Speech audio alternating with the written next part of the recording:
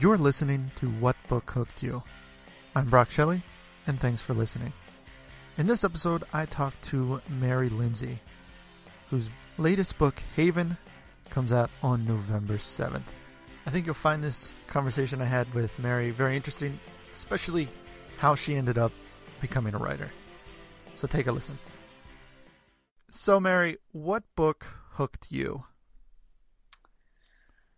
The first book that really hooked me as a reader of novels, of fiction, I'm going to give my age away here.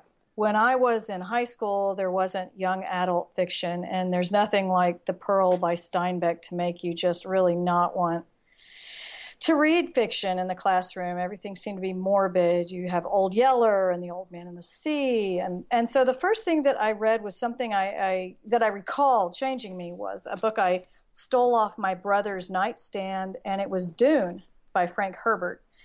And I was in high school at this time, but when I think about books that changed me, that was the first time I had read fiction that was just all-consuming. I had never read anything before that was outside of school that had resonated like this, and it was amazing, and I couldn't get enough of it. I read it over and over and over. And as far as a reader goes, Dune was it. As far as a writer goes, Anne Rice's Vampire Lestat. It came out, I'm not going to tell you, I was an adult when it came out. Don't want to age myself too much, but Vampire Lestat, when I saw that it opened with a set of quotation marks and the entire book was open and closed with a set of quotation marks, to me that was just, I was like, oh my God, this whole thing is inside dialogue. And I was so intrigued by that. And then the story, of course, totally nailed me. So I would say Dune was the very first book that hooked me. Anne Rice and Interview with the Vampire, actually, probably was the most significant book for me. And so starting with Dune, before that point, were you a big reader? Was it outside of school? Were you known to read a book, as a pastime once in a while? I wish I could say that I were that girl that walked around with a book in her hands. I wasn't. I was a gymnast. And until I was 14, probably from the time I was 7 until I was 14, all daylight hours were spent in the gym. And then I retired, which sounds odd, at 14. And I picked up Dune. So, I read for school, and the stuff they chose for school, To Kill a Mockingbird is extraordinary. And every time I read it, I appreciate it more and more. But I'm not going to lie. Lord of the Flies, that kind of stuff, yeah, it's really great. And now that I'm older and I look back at it, I'm like, wow, what a neat piece. But at the same time, when you're a kid and you're reading, this stuff, I keep coming back to The Pearl, because it's like, oh my God, give these people a break. And that's what reading was to me, is, oh my God, give these people a break. My mom read a lot of romance, and my dad called them Big John novels. And he would read some of the sections out loud, of course, which was hysterical. But she was a reader. I never saw my mother without a book in her hands, ever. And my brother that I took the book from, Dune, he also was a real reader, but I sadly had no real recreation time, and I was struggling to even stay awake in class. So no, I didn't read other than what I had to. And was part of the appeal as you were reading Dune the fact that it's sci-fi, it's futuristic compared to a lot of the the books that you've mentioned, The Pearl and Lord of the Flies, where they're much more set in the real world and those parameters? Was it the fantasy and the fantastic that really drew you in? Absolutely. The fact I was like, wow, you could do anything in a book. It was the first time truly that I just was transported. And I still am. It's still my very favorite sci-fi. It's to be transported like that is absolutely extraordinary. And I think it was just a huge turning point for me to find refuge somewhere outside of reality. It was fantastic, life-changing. And so then from there, after you had finished that book, were you then motivated to pursue other books like it? Or did it take some time to really run into another book like that for you?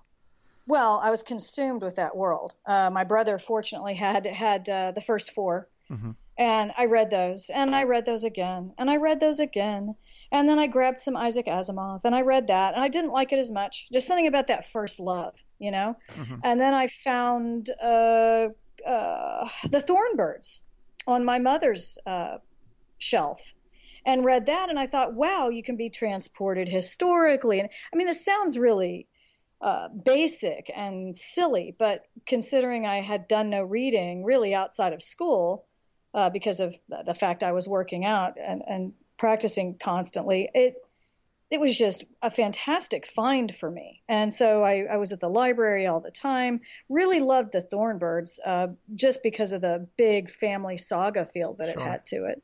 Yeah.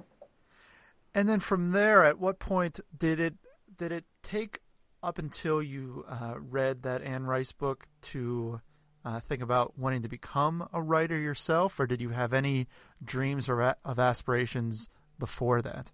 Oh, I was the kid who, when their first grade teacher would say, "Okay, everybody, we are going to all write our own original poems, and we're going to bind them up in a spiral, and everyone gets a copy." And I just thought, oh my gosh, there's nothing worse than this. Nothing. And so the day that we had to write the poem, it was so hard for me to do creative writing. Just the thought of it was so repulsive that I would fake sick. Honest to God, any time that I thought we were going to have to do creative writing, write a story, write a play, write a poem, I was sick. I was sick a lot. So I would not go to school on those days. That's how much I hated creative writing. And yeah, and isn't that funny? It's sort of like I've gotten it back tenfold now. Sure. The universe got me. And in college, when I majored in English lit and theater, I had a double major, and I ended up going to law school. But what I did is I wanted that degree in English literature, and I was incredibly creative. I would go into the counselor and say, look, you know what, I will take this analysis of Chaucer course on the graduate level instead of this basic creative writing course. I'll do anything. Just don't make me take creative writing. I don't want to write my own stuff. I want to read and analyze other people's stuff, because I was a reader. I mean, that's what I was. And so it's very, very funny that I became a writer. Everyone that knows me growing up thinks it's like the greatest joke. I made no bones about it. I hated writing. And I can't say that I'm still a giant fan of the process parts of it right now, but becoming a writer was completely a fluke. So what happened then? What was this happy accident that you kind of fell into that led you to become a writer? Well, I lost a game of chicken with an 11-year-old is what happened.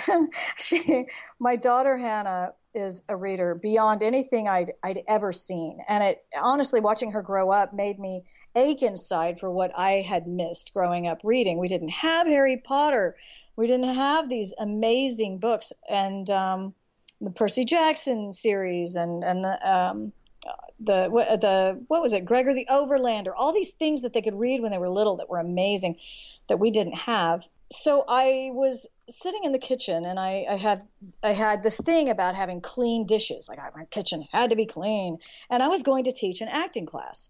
And my daughter comes in, and she's very dramatic at 11 and fifth grade, and she had just read this little book, Twilight, and she throws it on the table and dramatically tells me how she is so upset that this is one of a gazillion books she's read for high school kids, and the guy is always so dark, and he's always thinks that he's really bad, and he's all angsty, and she just doesn't know why they all can't be just magical. I told her Harry Potter's been done, and she said, no, really, I don't understand this, blah, blah, blah. And she went on, and I had to get to class to teach. And so I did what I could to shut her up, and I did. I have a history of this, and it's kind of sad. I bought them one time a dollhouse, and it had 500,000 pieces, and I'm not exaggerating. I think that thing had 500,000 pieces, and I disassembled it. I make things. I disassembled all the parts in the boxes. Just taking it out of the box was a day. And I looked at everything and I went, oh, heck no, I'm not doing this. No way. So I boxed it back up. I put it in the garage. I found other things to distract them. They were quite small. And as soon as I could, I garage saled that thing. Box everything. I got rid of it. And so I thought, okay, when she's whining about why can't there be a whatever, I thought I can garage sale this. I'm going to make a false promise that's not harmful to anyone and will shut her up. So I said, Hannah, why can't they be like, I said, Hannah, you know what? I will write you one. I will write that book for you. And I thought, dude, I'm going to dollhouse this thing. Nobody's going to ever see me write a book. I would die first. And she looks at me and she's got this curly hair and these big blue eyes and she looks like her dad. Oh, you would do that for me? Me? You love me that much? I thought, oh no, I'm so screwed. I am so screwed. So I thought, okay, it's salvageable. It is totally salvageable. I can write a chapter and it's going to be so bad because I'm terrible at this. It's going to be so bad that she'll beg me to stop. Better than a garage sale. I'm going to be begged to stop. So she goes to school the next day and I'm like, I sit down and I think about Dune. Of all things. So yes, I hadn't even made this connection till now, Brock. Well, that's great. I made a character. You know how they can fold space in Dune? Uh-huh. I made a character that could fold time. Now it wasn't outer space. It wasn't sci-fi. It was just flat out paranormal romance for teens. But I hadn't even made that connection. How cool is that? Anyway, it was Dune that I ripped off for that. And I wrote this book. Well, I wrote this first chapter and I handed it to her when she came in and she takes it like it's made of gold. And I'm thinking, oh my gosh, this is awful. And I've never had this before where I was nervous for someone to look at a product of mine. I had drawn and I had been in acting and I had done literary analysis till, my fingers fell off and writing an essay was nothing. I'll let anyone see that. And then here she was. And I was so nervous about this little kid reading because it was fiction. It was creative. I thought, oh, my goodness. And she looked at me. She goes, where's the next one? Where's the next chapter? And I thought I would be really upset because I thought this was the end game and I was out of it. But I was excited. I thought, oh, my gosh, I get to write another chapter. And so I did it for 31 days and I finished it on her birthday. And it was ghastly. It was 700 pages long. Wow. Absolutely awful. But it wasn't, and it was awful. The writing was terrible because, as I have learned, writing fiction is not like writing literary analysis. Your punctuation is not that big a deal. And she loved it. I loved it. And I was done. So I had finished that. I built the dollhouse. I made good on my promise. I put the file in the trash on my desktop. And then my husband comes home. And I told him I finished it. And Hannah said, oh, it was the best book I've ever read. And, the whole thing, which really made me feel like, yeah, of course it was. I'm awesome. So he turns around and he goes, what are you going to do with it now? I said, well, I threw it away. And he goes, what do you mean you threw it away? Why don't you just get it published? Which, of course, now I look back and that's hilarious. But, I didn't know how hard getting published was. Ignorance is bliss. And so I said, nah, I'm happy I did it. I got other stuff to do. And he said, well, turn around and take a look at the kitchen. And I thought he was going to chew me out for the kitchen being messy. We were about to really throw down. I was like, and he's like, no, you're obsessive about the kitchen. You're insane about the kitchen. Look at the sink. Look at all the dirty dishes. And it really was. It was like Armageddon. And he said, you finally found something you like better than the mundane things you've been doing around the house. Anything. So get it published. And so from there, I found out it's really not that easy to get published. But I went for it and was successful, thank goodness. So that's how I lost the game of chicken with the kid. That's great. That's a wonderful story. Now, but was it that first 700-page book that was your first thing that you got published? Oh, absolutely not. Oh, my gosh, no. What I did is I queried it And I didn't know. Like I said, ignorance is bliss. And I thought, well, you can't, how hard can it be? I wrote the book. That's got to be the hard part. And you have to also understand that though I had read who knows how many tens of thousands of books in my lifetime, I had never read a young adult novel. I had read Harry Potter. I mean, the ones that had come out by that point, I had read and just loved them. But I had not read Twilight. I had not read any of the Cassandra Clare books, nothing. I had read nothing. And you have to read, I mean, as you know, and I know, and everyone knows, you have to read in your genre or you're really going to suck. And I did. And it has subsequently been sold, believe it or not, as an adult paranormal romance. I rewrote a significant portion of it and ended up selling it, thank God. But it was just so not suited for a teen book because I didn't know this character wasn't youthful. I didn't know what I was doing. But I did query it, and I sent out 12 letters because I can write a hell of a business letter, and got 11 rejections, like just right away. And then I got this response from, of all things, the little book Twilight, from her assistant, from her agent's assistant, because I queried there because why not, you know? And it was an interesting letter in that it said, you know, it thanked me for the query and that it was inventive and, you know, all these really nice things about the characterization. And I was like, well, yeah, you know, great, perfect. And then one of the last lines was, too bad the writing doesn't live up to the premise or something along those lines.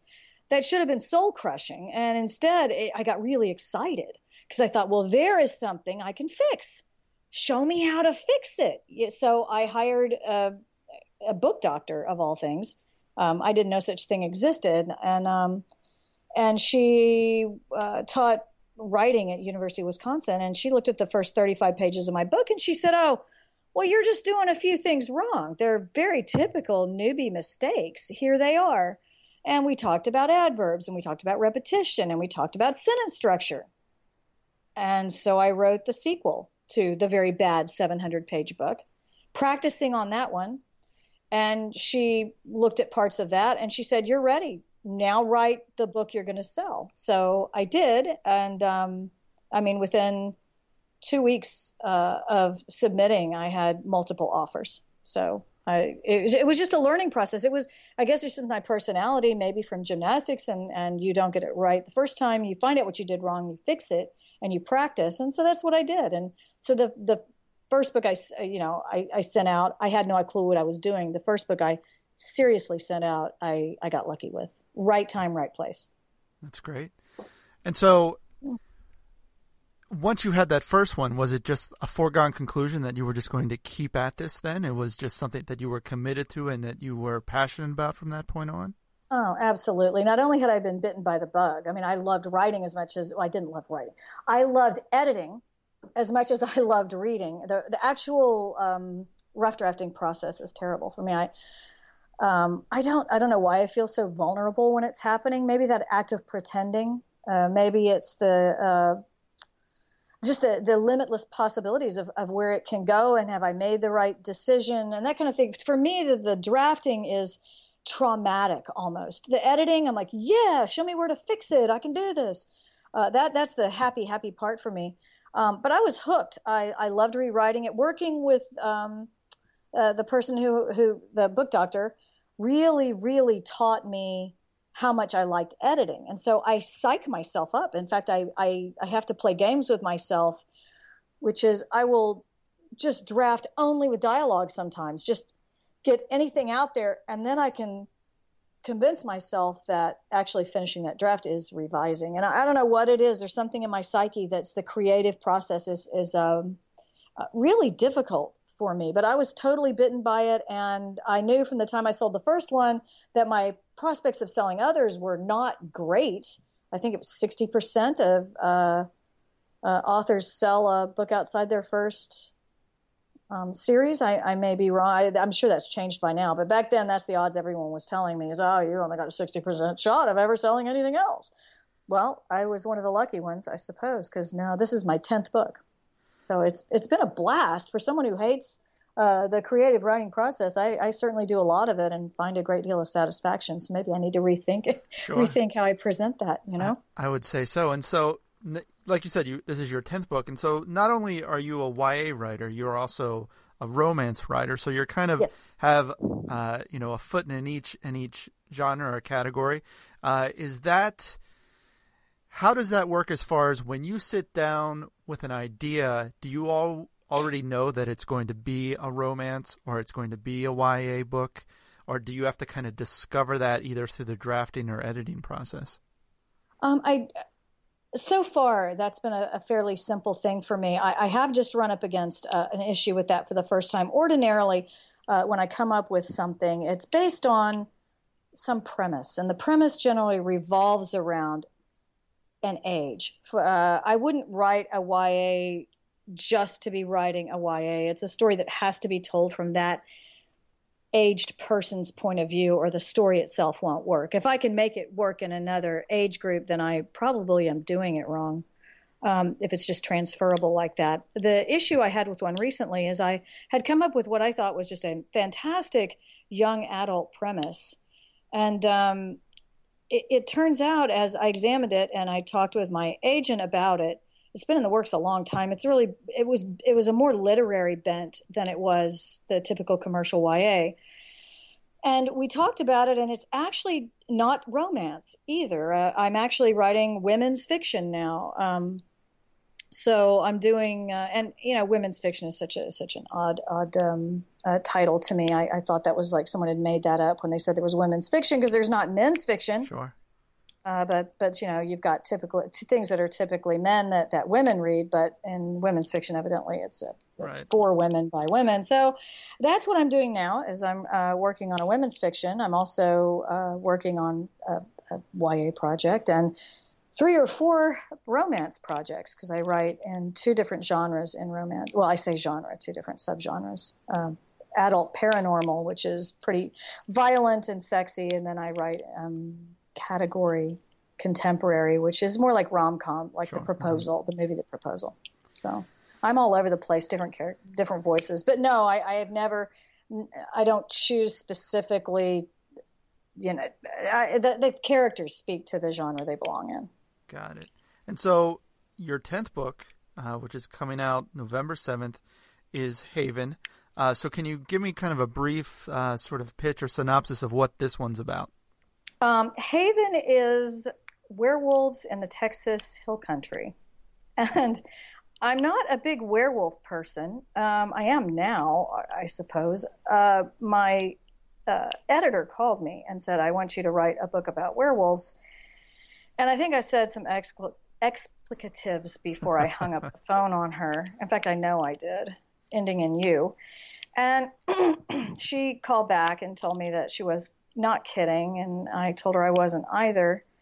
And we talked about it a while, and I started thinking about it. Well, give me some time to think about it. And so I wrote her and said, well, what if it's steeped in German lore, and I set it in the Texas Hill Country because of all the German settlers up there, and I really like the German werewolf lore because I had gotten online and gone crazy. And she said, well, that sounds great.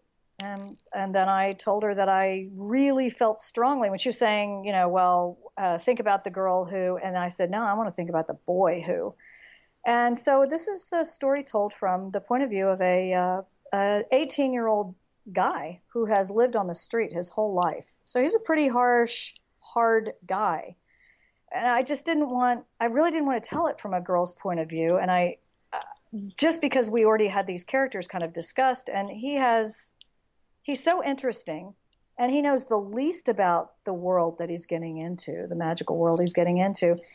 And he really, in some ways, has nothing to lose. So it's the discovery that he really does have something to lose that intrigued me. When you have someone who has nothing and they're on the cusp of having everything, only to be in mortal danger, I thought, I like that. I don't like the person who has everything and then finds out they're super, have some kind of superpower. And it just intrigued me to tell it from a very different perspective. And so finding the point of view was really hard in a way. because my other YAs are done in first person, because it gets you deeper into that person's head, and it appeals for the genre and all of that. And third person, really, I write my adult books primarily in third person, and so it's a natural thing to me. But as in writing, I started it in first person from this guy's point of view, but it opens with him pounding a skinhead, like almost to death. He wants this guy dead. And I can't be in someone's head that kind of thought, that whole, what goes through this kid's head, as hard as his life is not something I want to be in first person with. And same with the romance. He looks at the girl, and if you do it in third person, he could be an old man in his rocking chair telling you this story 50 years later. And he's going to gloss over the edges. The narrative will be a little more lyrical than it would be in his head. The language will be a little more toned down in the narrative than it would be in his head. And the sexuality will be much more toned down than it would be in his head if we were in first person. I mean, he would look at that girl, and it would be really X-rated thoughts, most likely. Definitely this character. So doing it in third gave me a whole lot of freedom to let him be himself without being right in our face with any kind of, he comes into this story with a lot of aggression and fear, and the self-discovery worked really well for me in third person. There was a lot of discussion when I said I'm doing this in third, and I sent it in. There was some discussion over it, but really I don't want to be in a dude's head thinking about what's in a girl's pants. So this worked for me a lot. And so from that point when your agent called you and kind of pitched this idea to you, how long does it then take you from that initial idea that you have to start kind of rolling with to actually being able to turn in an edited, finished draft? This is kind of the funny part. It was my editor. And so I knew it was kind of a sure bet. If your editor asks you to write a book, you're pretty much sure they're going to publish it. I probably would not have written a werewolf book for my agent, as much as I love her. It wouldn't have gone over.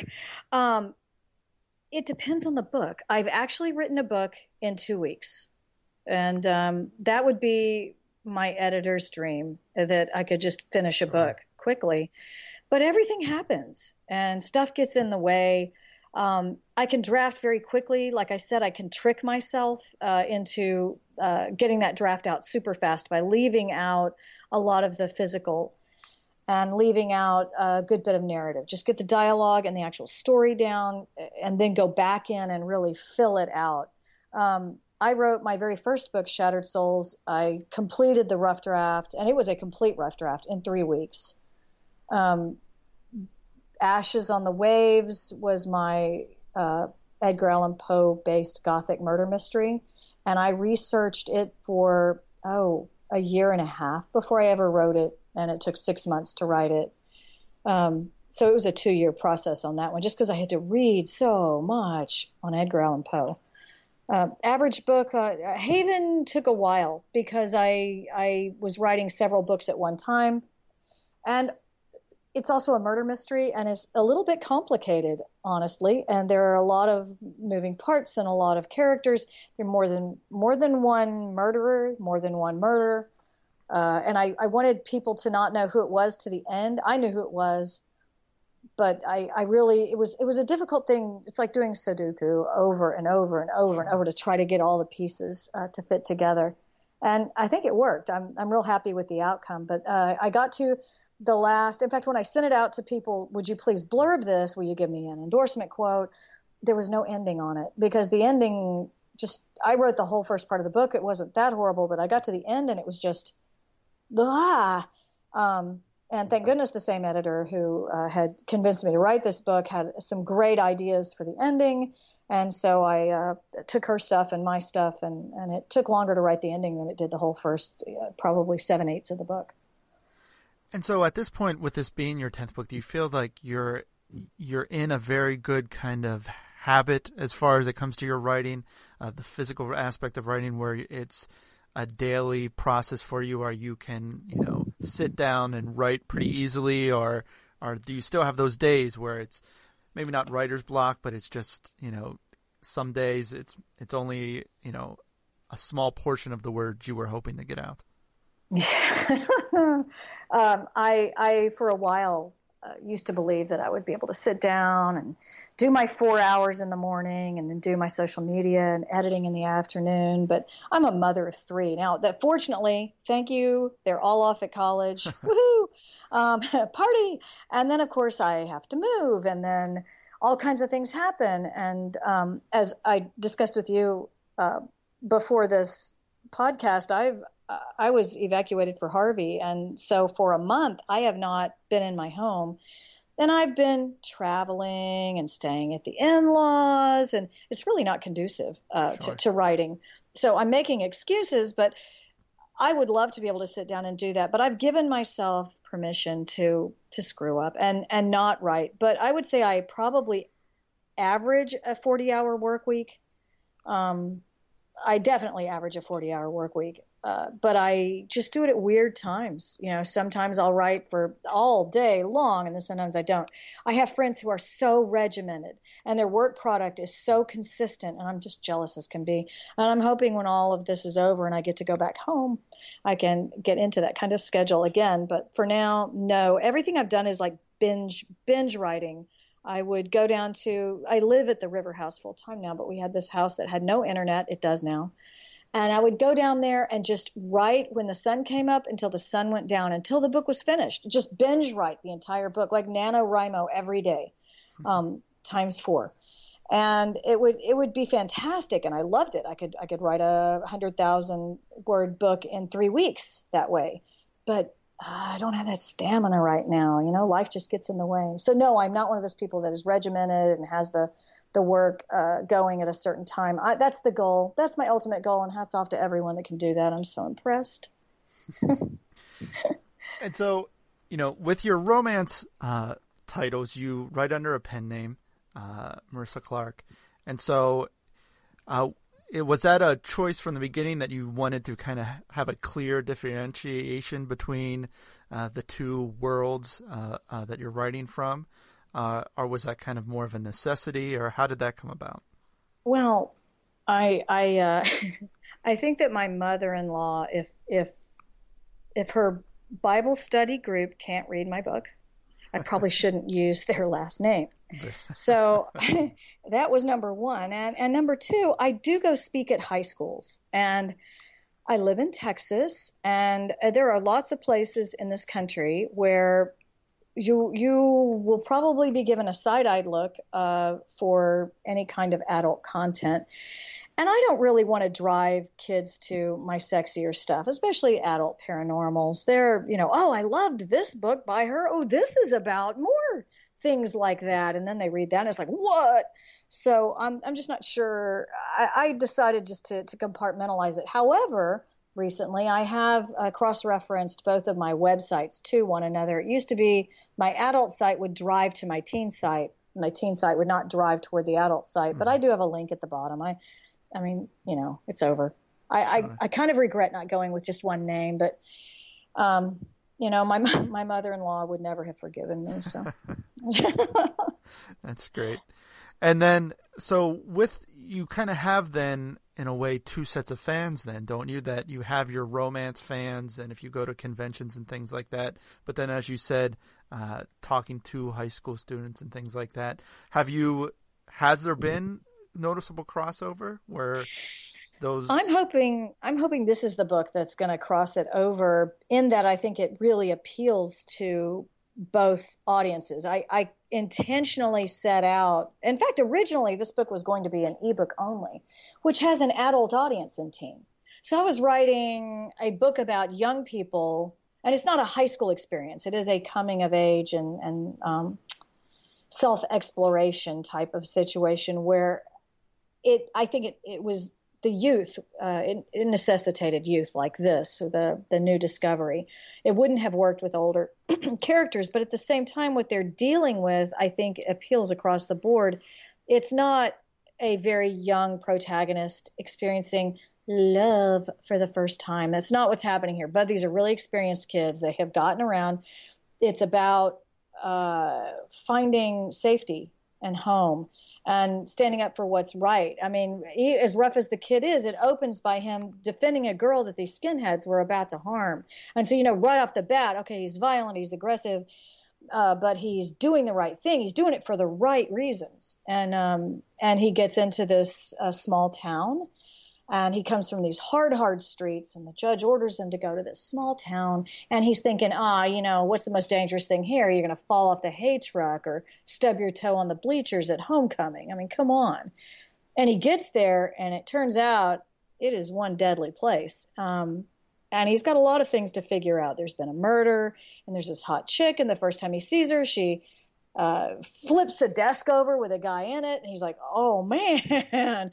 And so this is not a typical, I'm going to sit and look at this boy and be crazy about this boy or this girl. It's he's surviving. They're all surviving. And I think that it speaks to especially our time right now that we're living in. It deals with the oppression of those who are seen as less. It deals with standing up for not allowing the subjugation of a whole nother group of people, especially, I mean, they may not even be people. He doesn't know what they are, but I think it really speaks to an adult audience as well as a teen audience. This book, more than any other I've written, I think does both of those. And yes, to answer your question, I go to conferences and I'll have people who know me as Marissa and people who know me as Mary. There's not a ton of crossover. There are some that read Shattered Souls back in 2012 and have grown up, and now they're reading adult stuff, and they sought me out. But as a general rule, I haven't seen as much crossover as I'd like. I've seen more crossover between my teen and my adult than I have seen in my adult category contemporary and my adult paranormal, though. Mm-hmm. It's like adult paranormal readers don't, it's been so interesting. So I'm hoping that this book bridges the gap. And are there other genres or categories that you would sort of like to explore? You have just maybe the smallest whisper of an idea floating around? Oh, I've got the coolest near future medical thriller in my mind. And it deals with cloning and ethical issues. And I would really love to write that. I'd really love to write it. I don't know that there'll ever be a market for it. I might write it anyway, just because it's fantastic. I saw this amazing documentary about these twins in, I believe, England, and they had been separated at birth, and 30 years later they met, and they looked alike, and they dressed alike, and they had idiosyncrasies that were similar and physical tics that were similar. They'd never seen each other. And it's that nurture versus nature, how much is in the DNA that really was fascinating to me. So I have this, oh my gosh, I'd love to write that thing. But I have 5 more books under contract right now, so it's going to be a while, sadly. That's great. Well, a few questions sort of as we wrap up. The first one is, what is your favorite movie that's based on a book? To Kill a Mockingbird with Gregory Peck. Sure. To Kill a Mockingbird. Yeah. He was amazing. That was an amazing movie. I loved it. Very good. And then the next question is there a book or series that you're willing to admit that you've never gotten around to reading? I hate to admit it. I have not read Divergent. I really want to. I have not read it. Just haven't. That's great. And then finally, what is the last great book that you have read?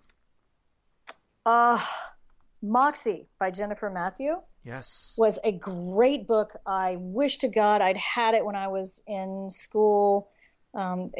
Empowerment of girls, and not just any girls. This girl is a girl who felt like there was no voice for her. The most powerless of people can make just the hugest difference. I think Jen just absolutely nailed this book. Another book I just read for an adult book that I just cannot recommend enough.